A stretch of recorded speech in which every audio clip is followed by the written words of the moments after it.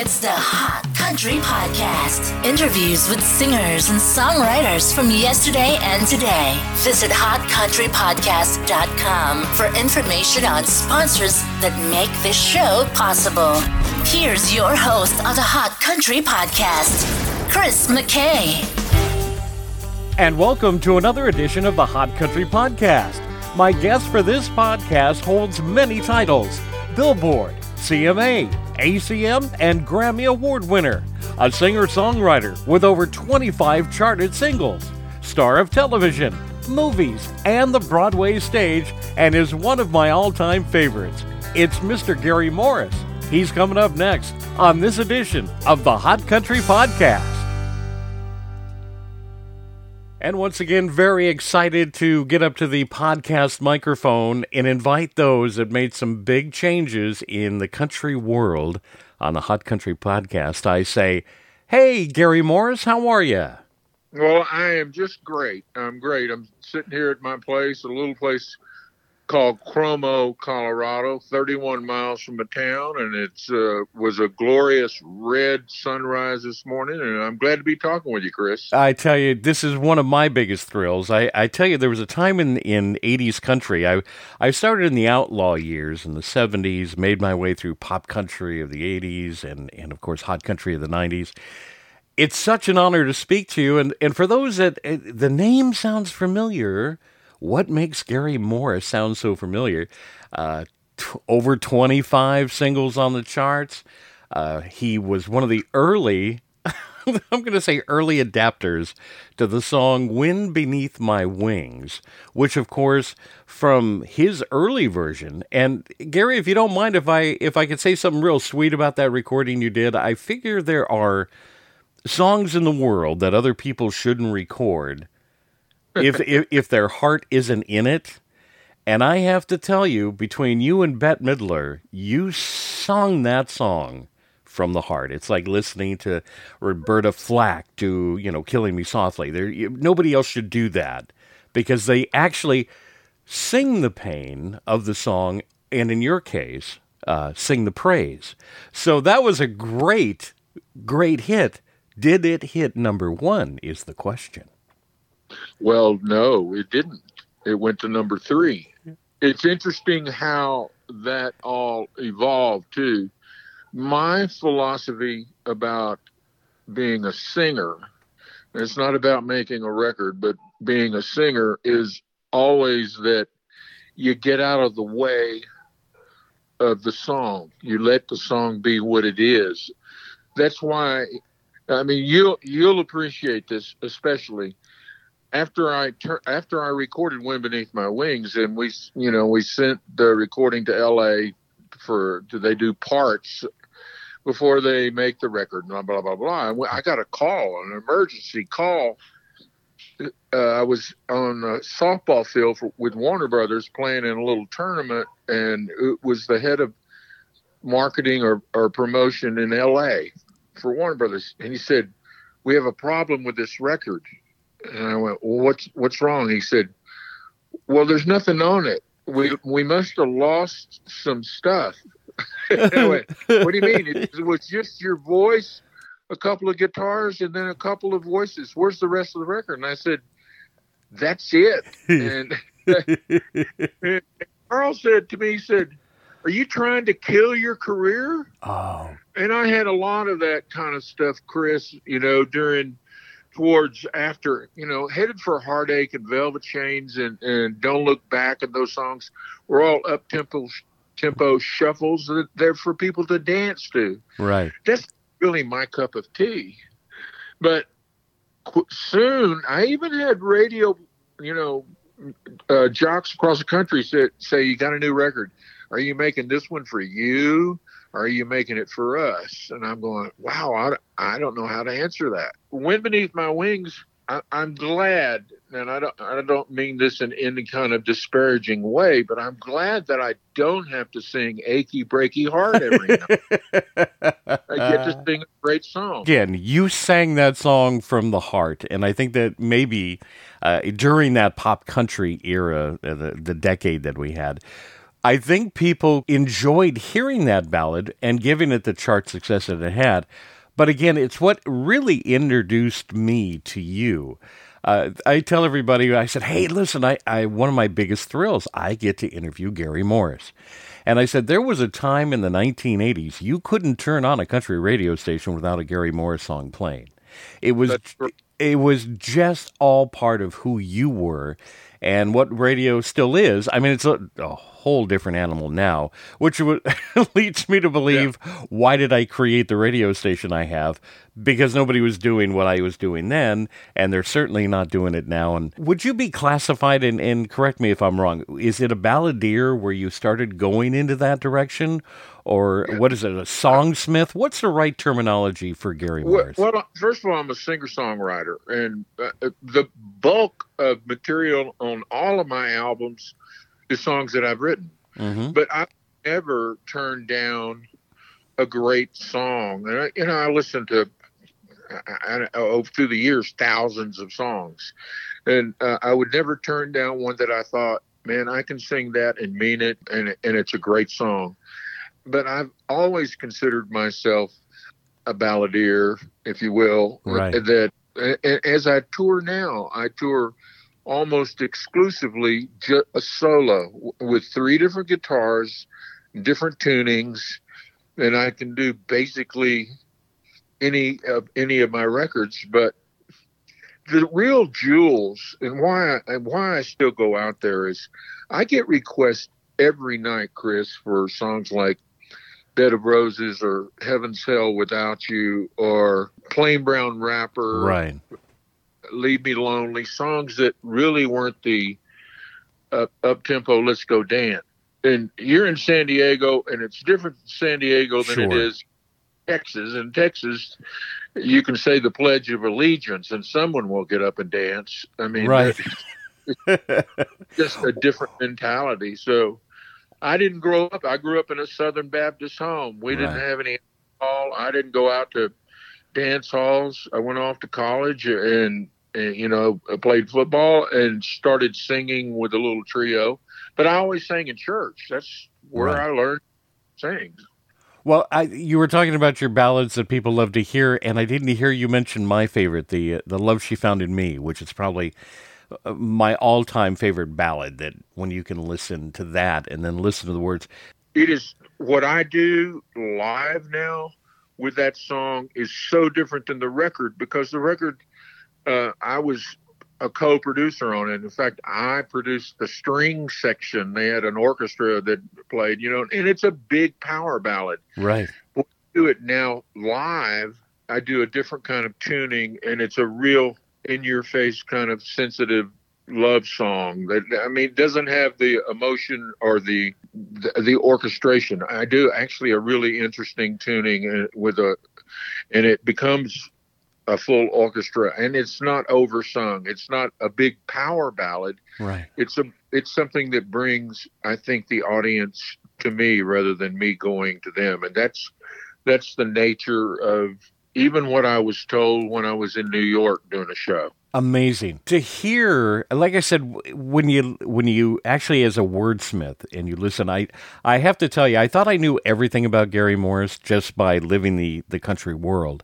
and bits and pieces. I did sneak over to your website, which, by the way, I encourage everybody to do. You'll find he's got a blog. He's a podcaster like myself. He's very active. But one of the things I saw, Gary, was you had, I believe, it was a video on the very front page about songwriting, and if you wouldn't mind summarizing, your advice on songwriting was amazing.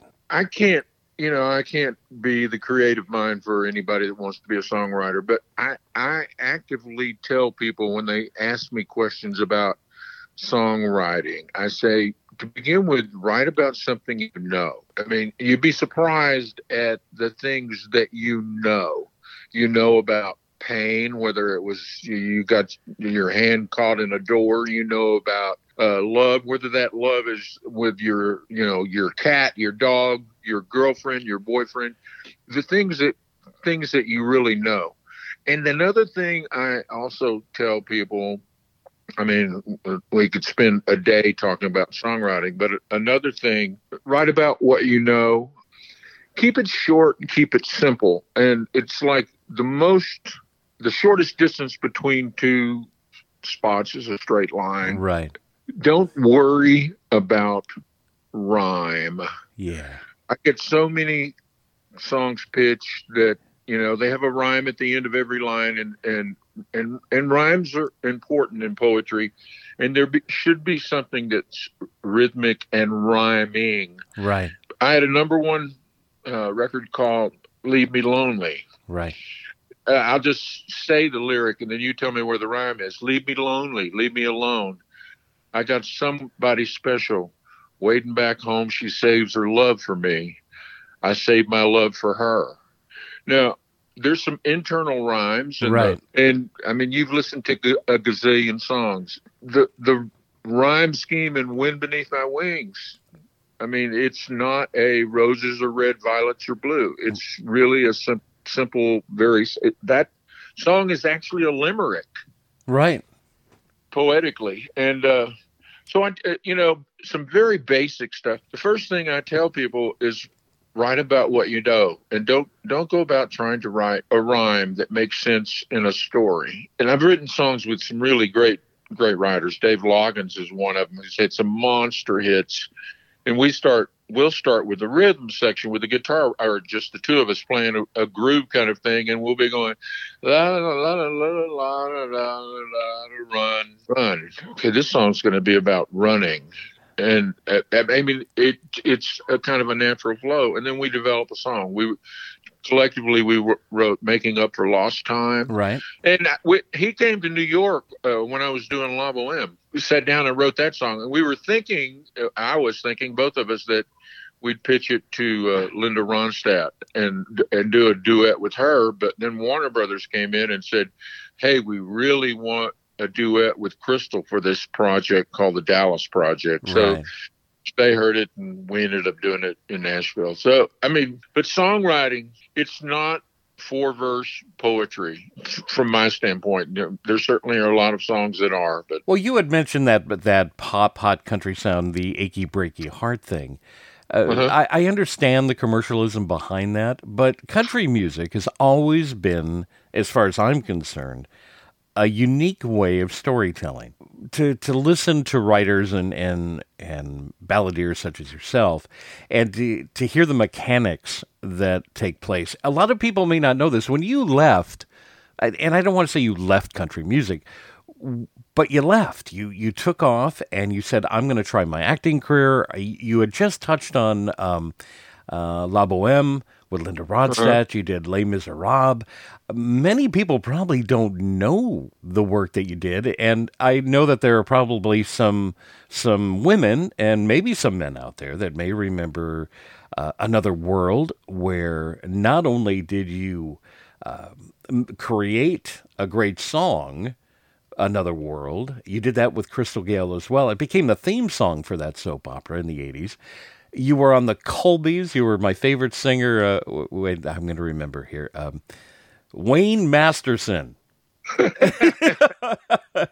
I was a blind singer who, through the magic of television, in 13 weeks, got my vision back.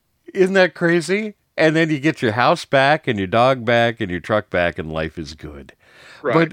And here we are speaking to Gary Moore again, over 25 records on the charts. I was speaking with Jeff Carson, and his first single was a tune called "Yeah, Buddy." And it was one of those pop songs that you couldn't help. You want to get up and dance. And when we spoke about it, it never broke the top 60. But, to use the phrase in radio, we burnt the hell out of that 45. It played, the listeners loved it. So chart numbers, to me, that was my early lesson in really understanding the charts. That can be so totally manipulated. But yet the listeners sit back and they go, "I love that song." And it's funny, here we go, 40 years later, I imagine you have an entire audience that can sing word for word for word a Gary Moore song. Yeah, it's really cool. And I'll just make a slight correction. Okay. I never left country music. Country radio left me. Is that, you know what? I wanted to say that, but I didn't want to hurt feelings. You are absolutely correct, sir. I don't know how many, 20-something top 10s and 5 number ones in a row, and played the lead role for 6 months in the number one show on Broadway, and came back, cut a record, cut 2 records, cut 3 records, and released singles, and not a single airplay on any country radio, because suddenly I wasn't one of them. Now, however, if it had not been called Les Miserables, if I had done Will Rogers for 6 months, Sure, they couldn't have played enough of my stuff. I'm not really pissed off about it. It's like I just went, well, I mean, okay. That's the way it is, and I've got other stuff to do. And I started a TV series called The North American Sportsman, where it's second hunting and fishing. So I had people, that at radio say, "Are you making this record for you, or is this for us?" Right. And I just didn't understand that, and I don't blame them. Every music director, of course, now most all of it is controlled out of New York Cincinnati or New York, yeah. And playlist went to 10 people, and structure of country music. You made an interesting comment early on about what a song meant and what, the heart of it. Well, tell me what the heart of country music on top 40 country radio is today. I can't figure that out. Yeah, we're too old to figure that out. So it's one of those things.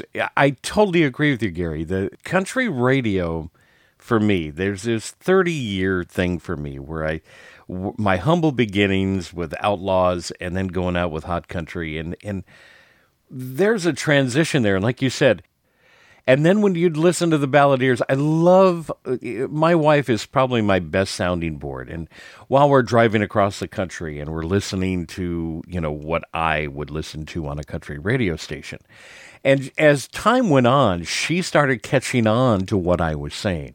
There were few that could do it, Gary. And don't feel bad that country radio gave up on you, because what it did is it opened a lot of doors elsewhere, which has turned out very well for you. But what I listened to my wife as a sounding board, and one thing she told me was, "Oh, that's the Bakersfield sound, isn't it?"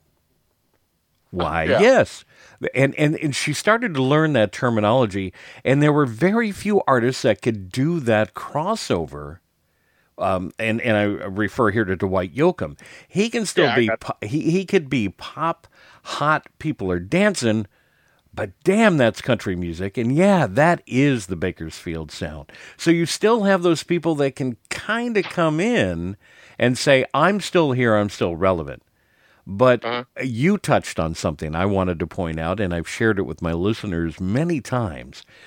Country music today is not country music from yesterday. But what I just need people to understand, and you pointed it out, there's one guy in New York City that's dictating what you're listening to. I was at a conference many years ago, and the guy looked at me and he said, you should listen to radio when it's all across the country and it sounds the same, because that's what listeners want to hear.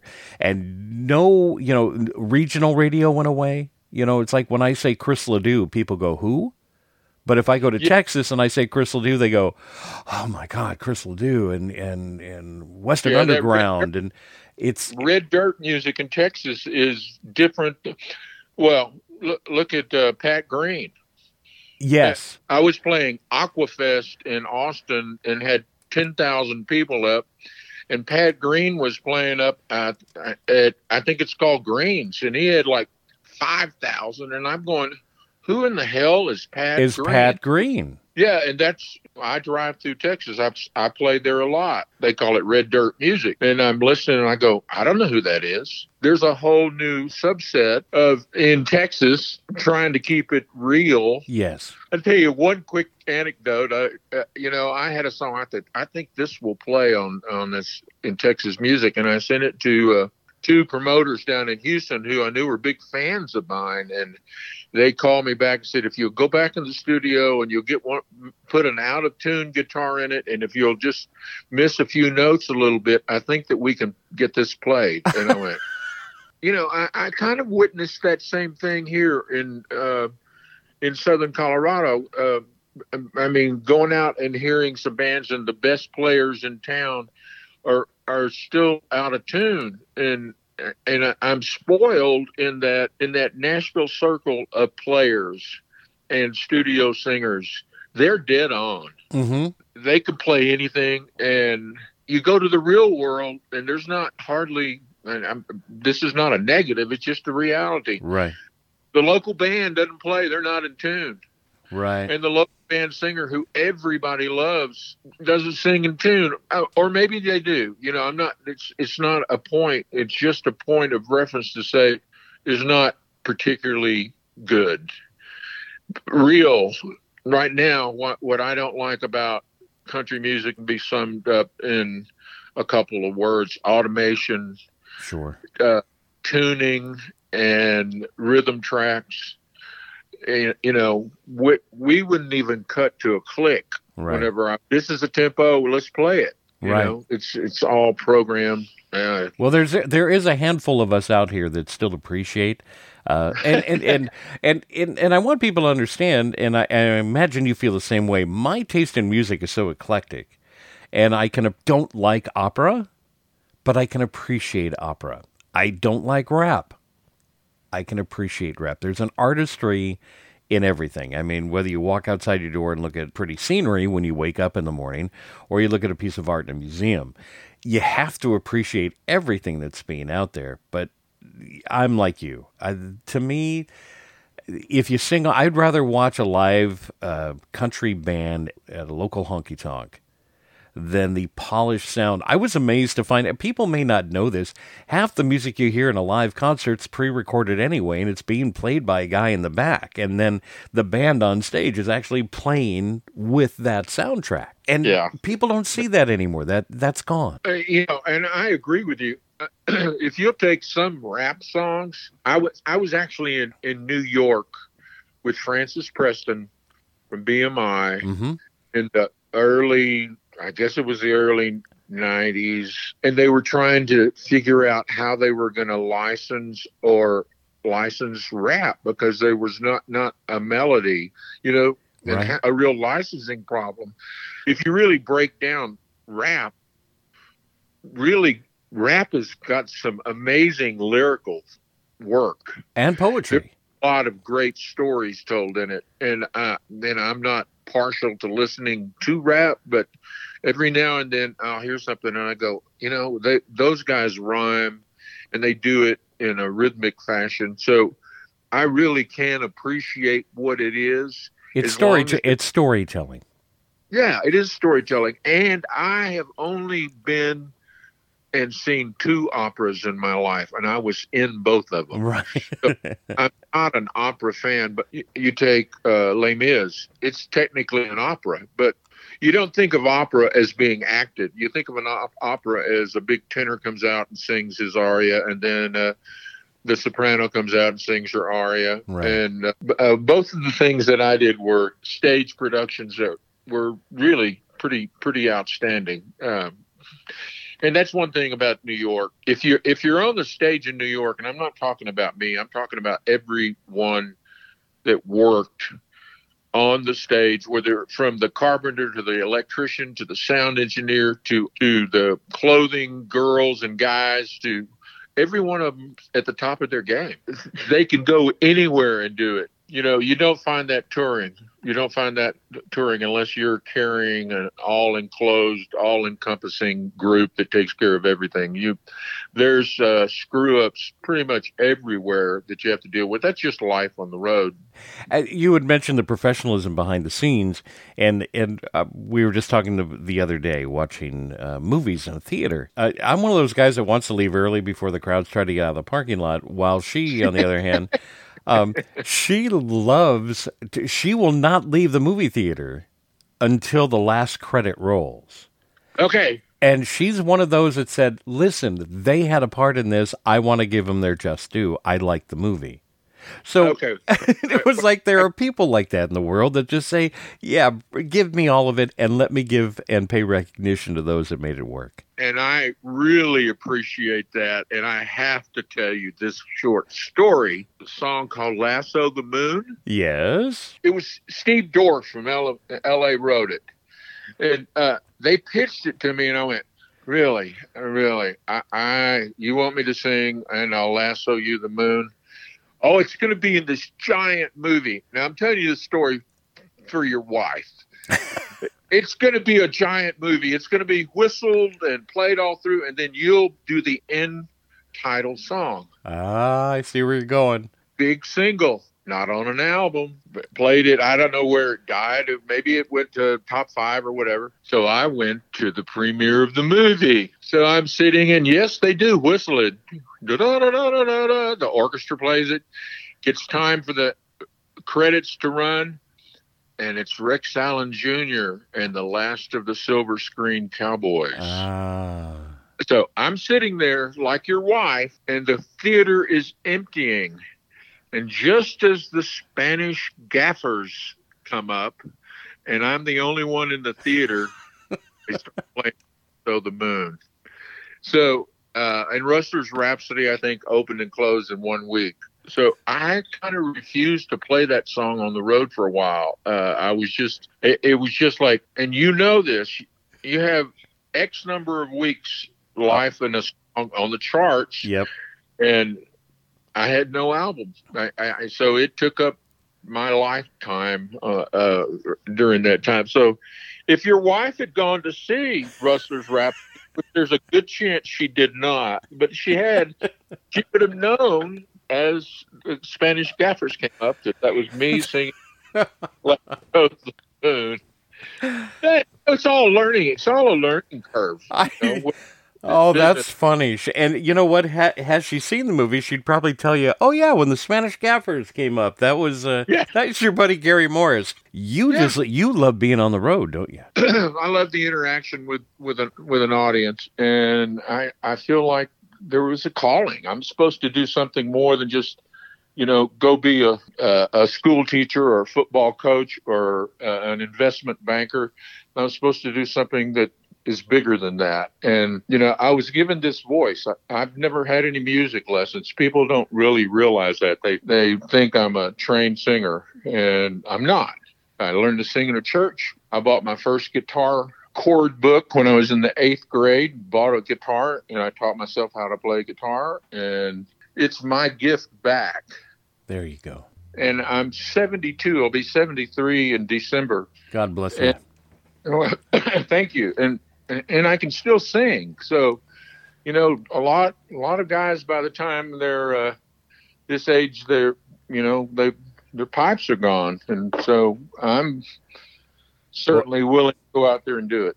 Well, and it's interesting you say that. You can see some of the artists that should just simply retire. You're done. Yeah. Go out on the top. Don't go out on the bottom. And yeah. I caught one of your videos, and you are still as strong as the day I first heard you. And that's kind of segue here. As you go out and you've explored many genres of music and the way that you've written your music and the way you sing your music. Recently, you teamed up with two of my favorites, Bailey and the Boys, and then notice that you did Sense of Pride, which is one of those, for those that don't know, he's brought it up through this interview many times. He was born in the Bible Belt, and he certainly was born in the church, and he sang in the church, which gave him his foundation of where you are. But for you you three to team up together, for those that don't know, Michael and Kathy, I would say they popped into the industry in the mid to late 80s and then through the early 90s. But you collaborated with them with the Texan by the Grace of God. Share that with me. Pam Lewis, who's my publicist, was the one I was saying, I need to find somebody that I can go in and do a record with that will understand where I come from. I mean, I don't want to make a phony record. You know, I'm at this point. I've got these songs, and she said, Michael Bonagura, at least go check it out. And I went over and sat down with him, took an acoustic guitar, and he picked up one and went like, "Oh yeah." I had known Michael and Kathy before they got their deal. Right. They used to play at a little bar right across from a building where I had my publishing company, and I'd go in there and sit in the back, and then we talked about them, and then they of course got their record deal. Michael and I just started cutting some tracks, and I was singing live on it, and then of course Kathy I got to sing too. His studio is in his house, so because of hanging out with him, I mean, not only as an engineer, but as a player, and as Kathy as another voice. And then, of course, I met Alyssa, who is a little child prodigy, as a grown woman now, who's just unbelievable. They suffered a lot because of the industry, what it was at the time, and who pulled strings and what didn't happen. And you know, we go into that, Chris, we go into that. Those of us who do this because for the love of music, we really love what we do. We go into it blind, and you'd maybe take the advice of someone you call a manager or an agent, and they only make money if the cash register rings. Right. And then the producer only makes money. They become, I mean, the record label. And this will piss a lot of people off, but the truth is they become building stupid. They don't go out. They don't know what the world is. They don't know what they're doing in Oklahoma or Texas or Wyoming or California or Oregon or Idaho or New York City. They don't know what they sit in an office and say, well, that sounds like we should get that played. That should be a hit. Right. And so, you know, I came up with that talk they're building stupid. Nothing to do with their intelligence, just their scope of what people really want to hear is in bricks and mortar there where they work. Well, you know what, if I can add to that, and this will piss people off, they're not picking the songs that they think people want to hear and listen to. They're now influenced by the pay for play, and nobody likes to touch on that the New York exec, that building stupid that you're talking about, would fight to his living death to make sure you added a record into your rotation, not because he thought it was a great song, not because he thought it was going to hit the top of the charts. He did it because he has cash in his pocket, and his job is now to promote that and get that on the air, whether it's a good song or not. And then there were people like us, you, myself, a few others across the country that said, you know what? I brought it up earlier. I'd rather play Chris Ledoux here. We have a rodeo coming up. Chris has got a single coming out. We're going to play this one. Oh, no. I need that spot. You need to play this. And I think you hit the nail on the head, Gary. It's that building stupid. Yeah. Well, I had an opportunity to manage a kid, produce a record, a guy named Matt King, who came out. He came to me and through my publishing company and said he wanted me to manage him. And I said, if I can get you a record deal, I will. And I got him a record deal. He came over, Rick Blackburn came over to my office and listened to him and said, man, I want you on Atlantic Records. And we worked out a deal. So Boom. I'm an artist manager, and I'd go in and work the phones. And I'd get people at radio say, we'll play Matt's record if you, Gary, will come do our appreciation day. Yeah. Yeah, it's a hand-in-hand thing. Yeah. The worst one, so I'm not going to tell you the station or the persons. I got the promotion guy come in and said, hey, we can get an ad at this big station, blah, blah, blah. It's a set of tires for a Suburban. Oh, yeah. And I went, okay.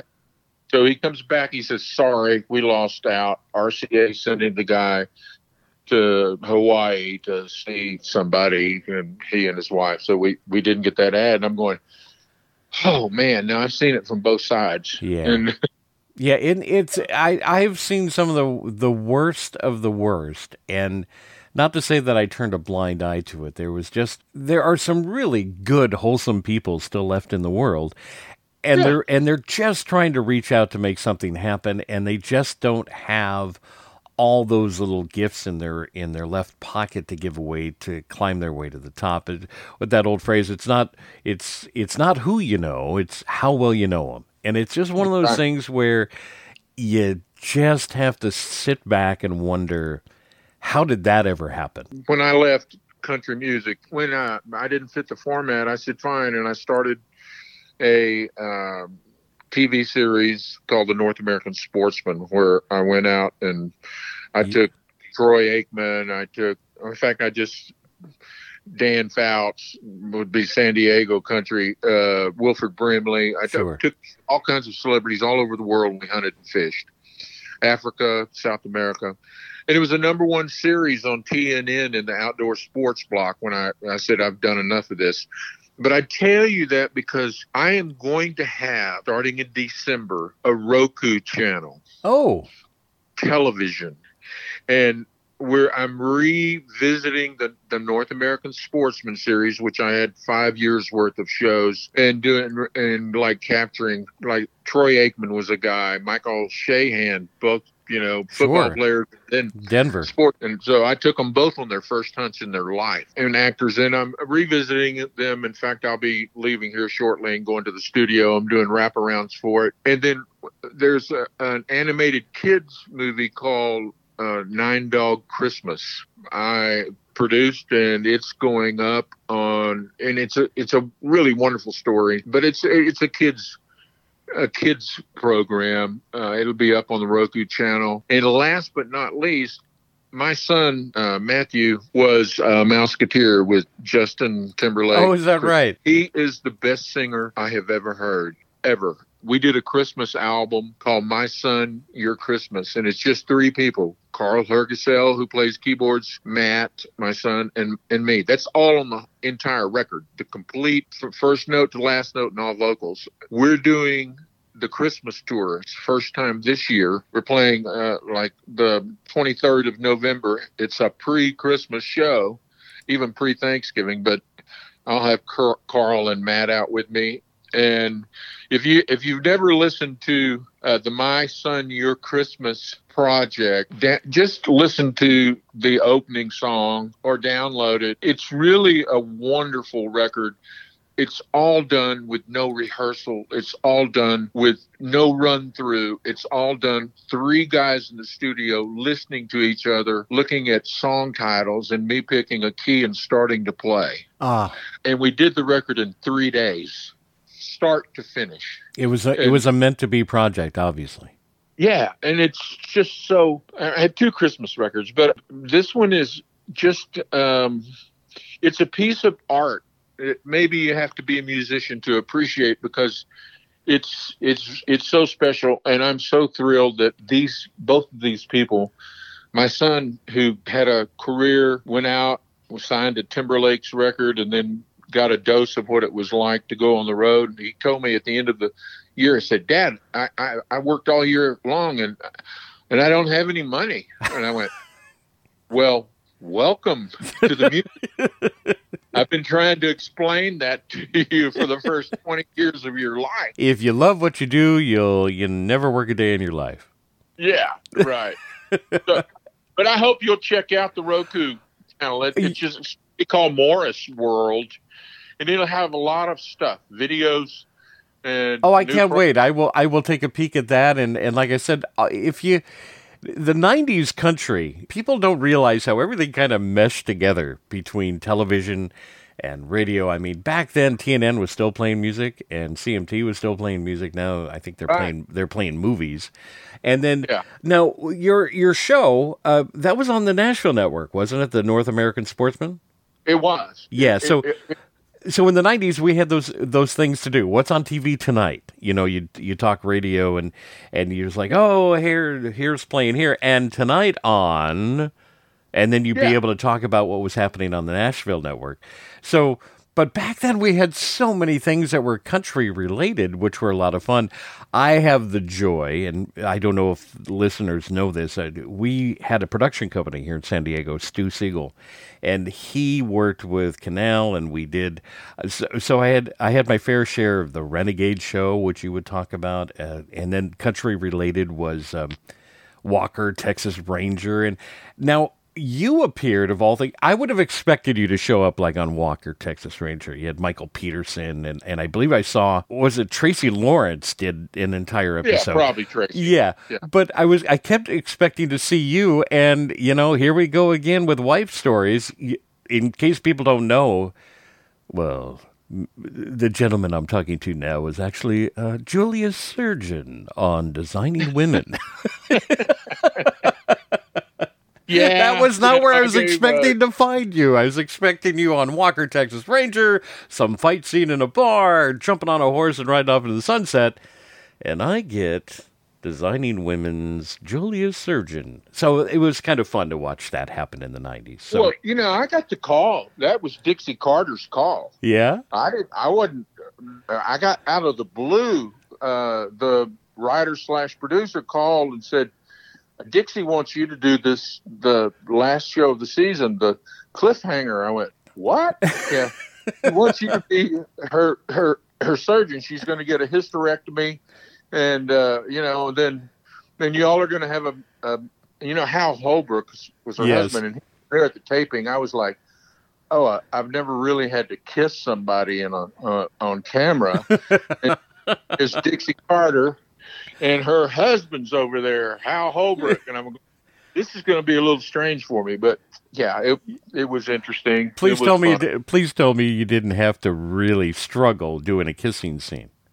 No, it was.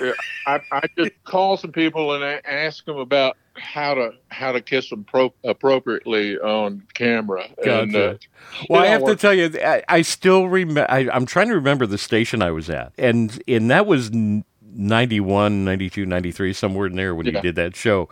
And I still remember talking about you going to be on television tonight. That was the way that we were going to talk about what was happening in country music.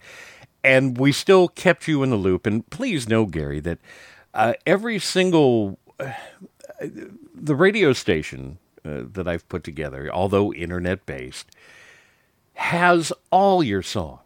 Even the ones that only peaked in 40s and in the 50s.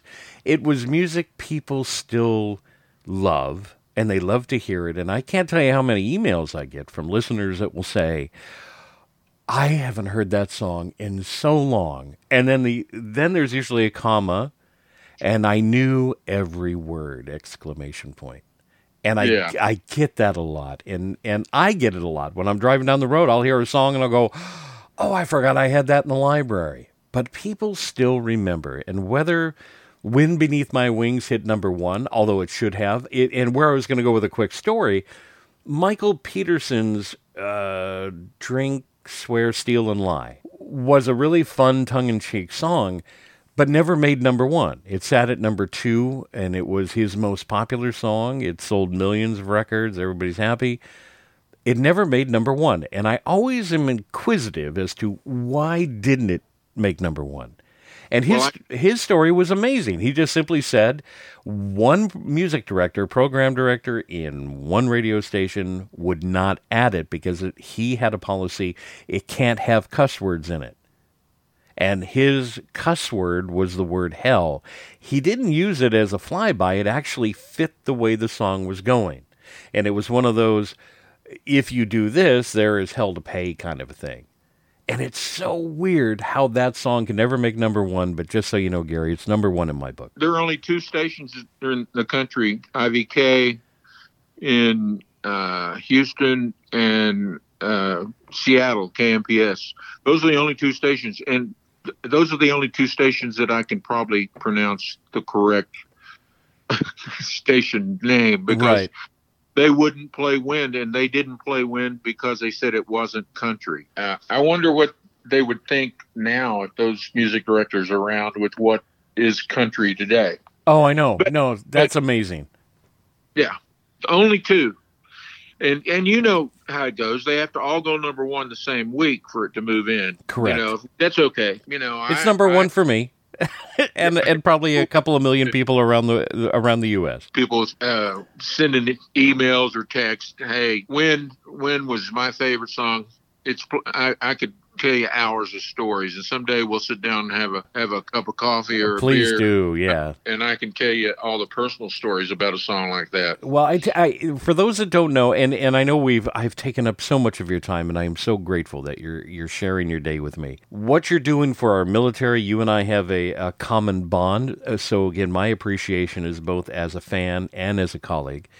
And then I'd like to talk to you about your vision for the future. If Gary Morris could complete one more thing, what would it be? Well, it's pretty obvious. I want to go into space. I don't. I was going to say, well, William Shatner can do it. You can do it. I know. Well, if I was 90 and had one breath left, I probably would say, yeah, I'll get in it. I have a little place here in Colorado with a mile of river, and I'll be taking a guy fly fishing up on the Taylor River and filming it a couple of weeks. I still have that outdoor craving to get more of it. I'll be in rivers. I'll be with my son, Matt. We'll be doing a mule deer hunt in Texas. During the Christmas tour on some off days. I don't know that there'll be anything particularly new, but every day to me that I'm up and I have my coffee and there you go. It's an adventure, whether it's going down to my own river or, getting in my truck and going up in the hills. It's an adventure. I hope to be able to be healthy enough to till my last breath to have an adventure every day, and it will include wildlife. It will include our military, which I do a charity concert for every year. We bring wounded warriors. Yeah. We're not part of it. We have our own charity, and we bring them up to Colorado for fly fishing events and feed them and put them up and put them in boats with guides and let them get in water. And we've been doing that for at least 10 years. So I assume, since you say you're filming, we'll see that in your Roku show? You sure will. Good. Okay. I look forward to that.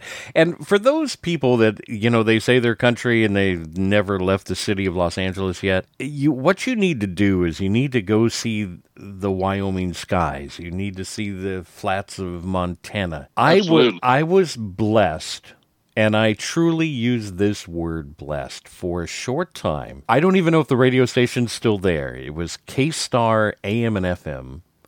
In Grand Junction, Colorado. And I ended up doing country AM radio and lived in the Western Slope, which was just stunning. But head directly south from Grand Junction, you get into the San Juans. And we used to rent a house before I even moved to Grand Junction was in Ouray, Colorado. And then south of Ouray, Silverton and Durango area, which you said you're living right now in the Colorado Southwest, which is just beautiful, God's country. Yeah.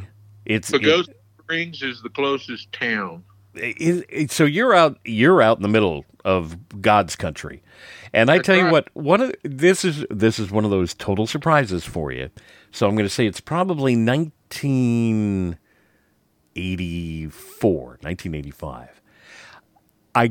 I want to say it's Silverton. Yeah, so we go into Silverton, took the $1 Million Highway, did all the things we were supposed to do, Copper Mountain and such. But I have to tell you, I went in for what ended up being, I thought it was this narration video show at City Hall in Silverton. And it cost me $2 or $3 to go in. The family went in, we sat down. And what it really was what do you call it? Like a Chamber of Commerce thing. They're trying to sell you on, jeeping and hunting and fishing and everything that goes on in that area. And it was narrated by the mayor of Silverton. And the mayor was C.W. McCall. Oh, wow. So it was the most amazing night. Can you imagine listening to a presentation from probably one of the best homespun, off-key, off-note singer-songwriter men in the world telling you the story of Silverton in the Colorado Southwest.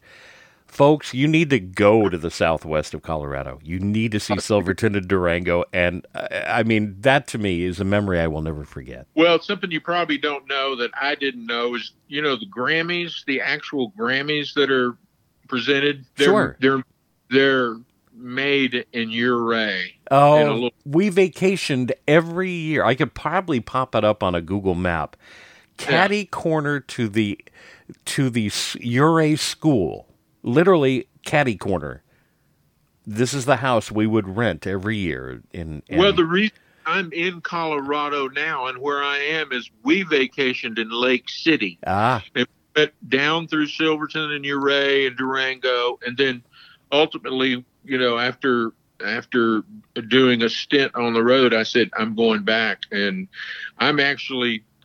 it's 31 miles from my house to Pagosa Springs. Oh. So that's removed I am from everything. Well, you know what? You're in a beautiful part of the country, and no wonder you're inspired to write and to sing what you probably wake up to every morning.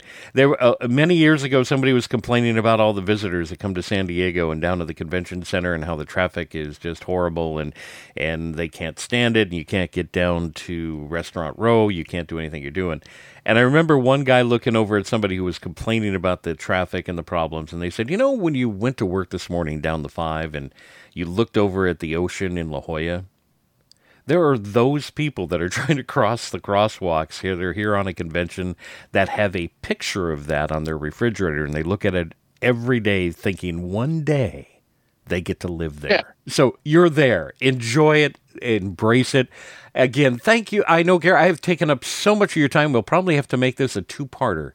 I want to take you up on your invitation for that cup of coffee or the beer. Either one. I would love to just sit and listen to you and talk to you. Find a place for me to play out there, and we got a date. I love it. I am gonna knock on doors now. Let's get Gary Morris out here. Hey Gary, tell me, the podcast is still going, the website's still up and running, you're still doing shows. Gary Morris, again, as a fan, as a colleague, this has been an honor and a pleasure, and 40 years in the making. And thank you for everything you've done, and thank you for everything that you're doing, especially with the military. God bless you and your family, and enjoy life. And I hope to see you soon. Thank you. You got my number. You can use it. Thanks for listening, and be sure to visit hotcountrypodcast.com for information on sponsors and interview opportunities. The Hot Country Podcast, available everywhere you download podcasts, and is aired on country radio across North America.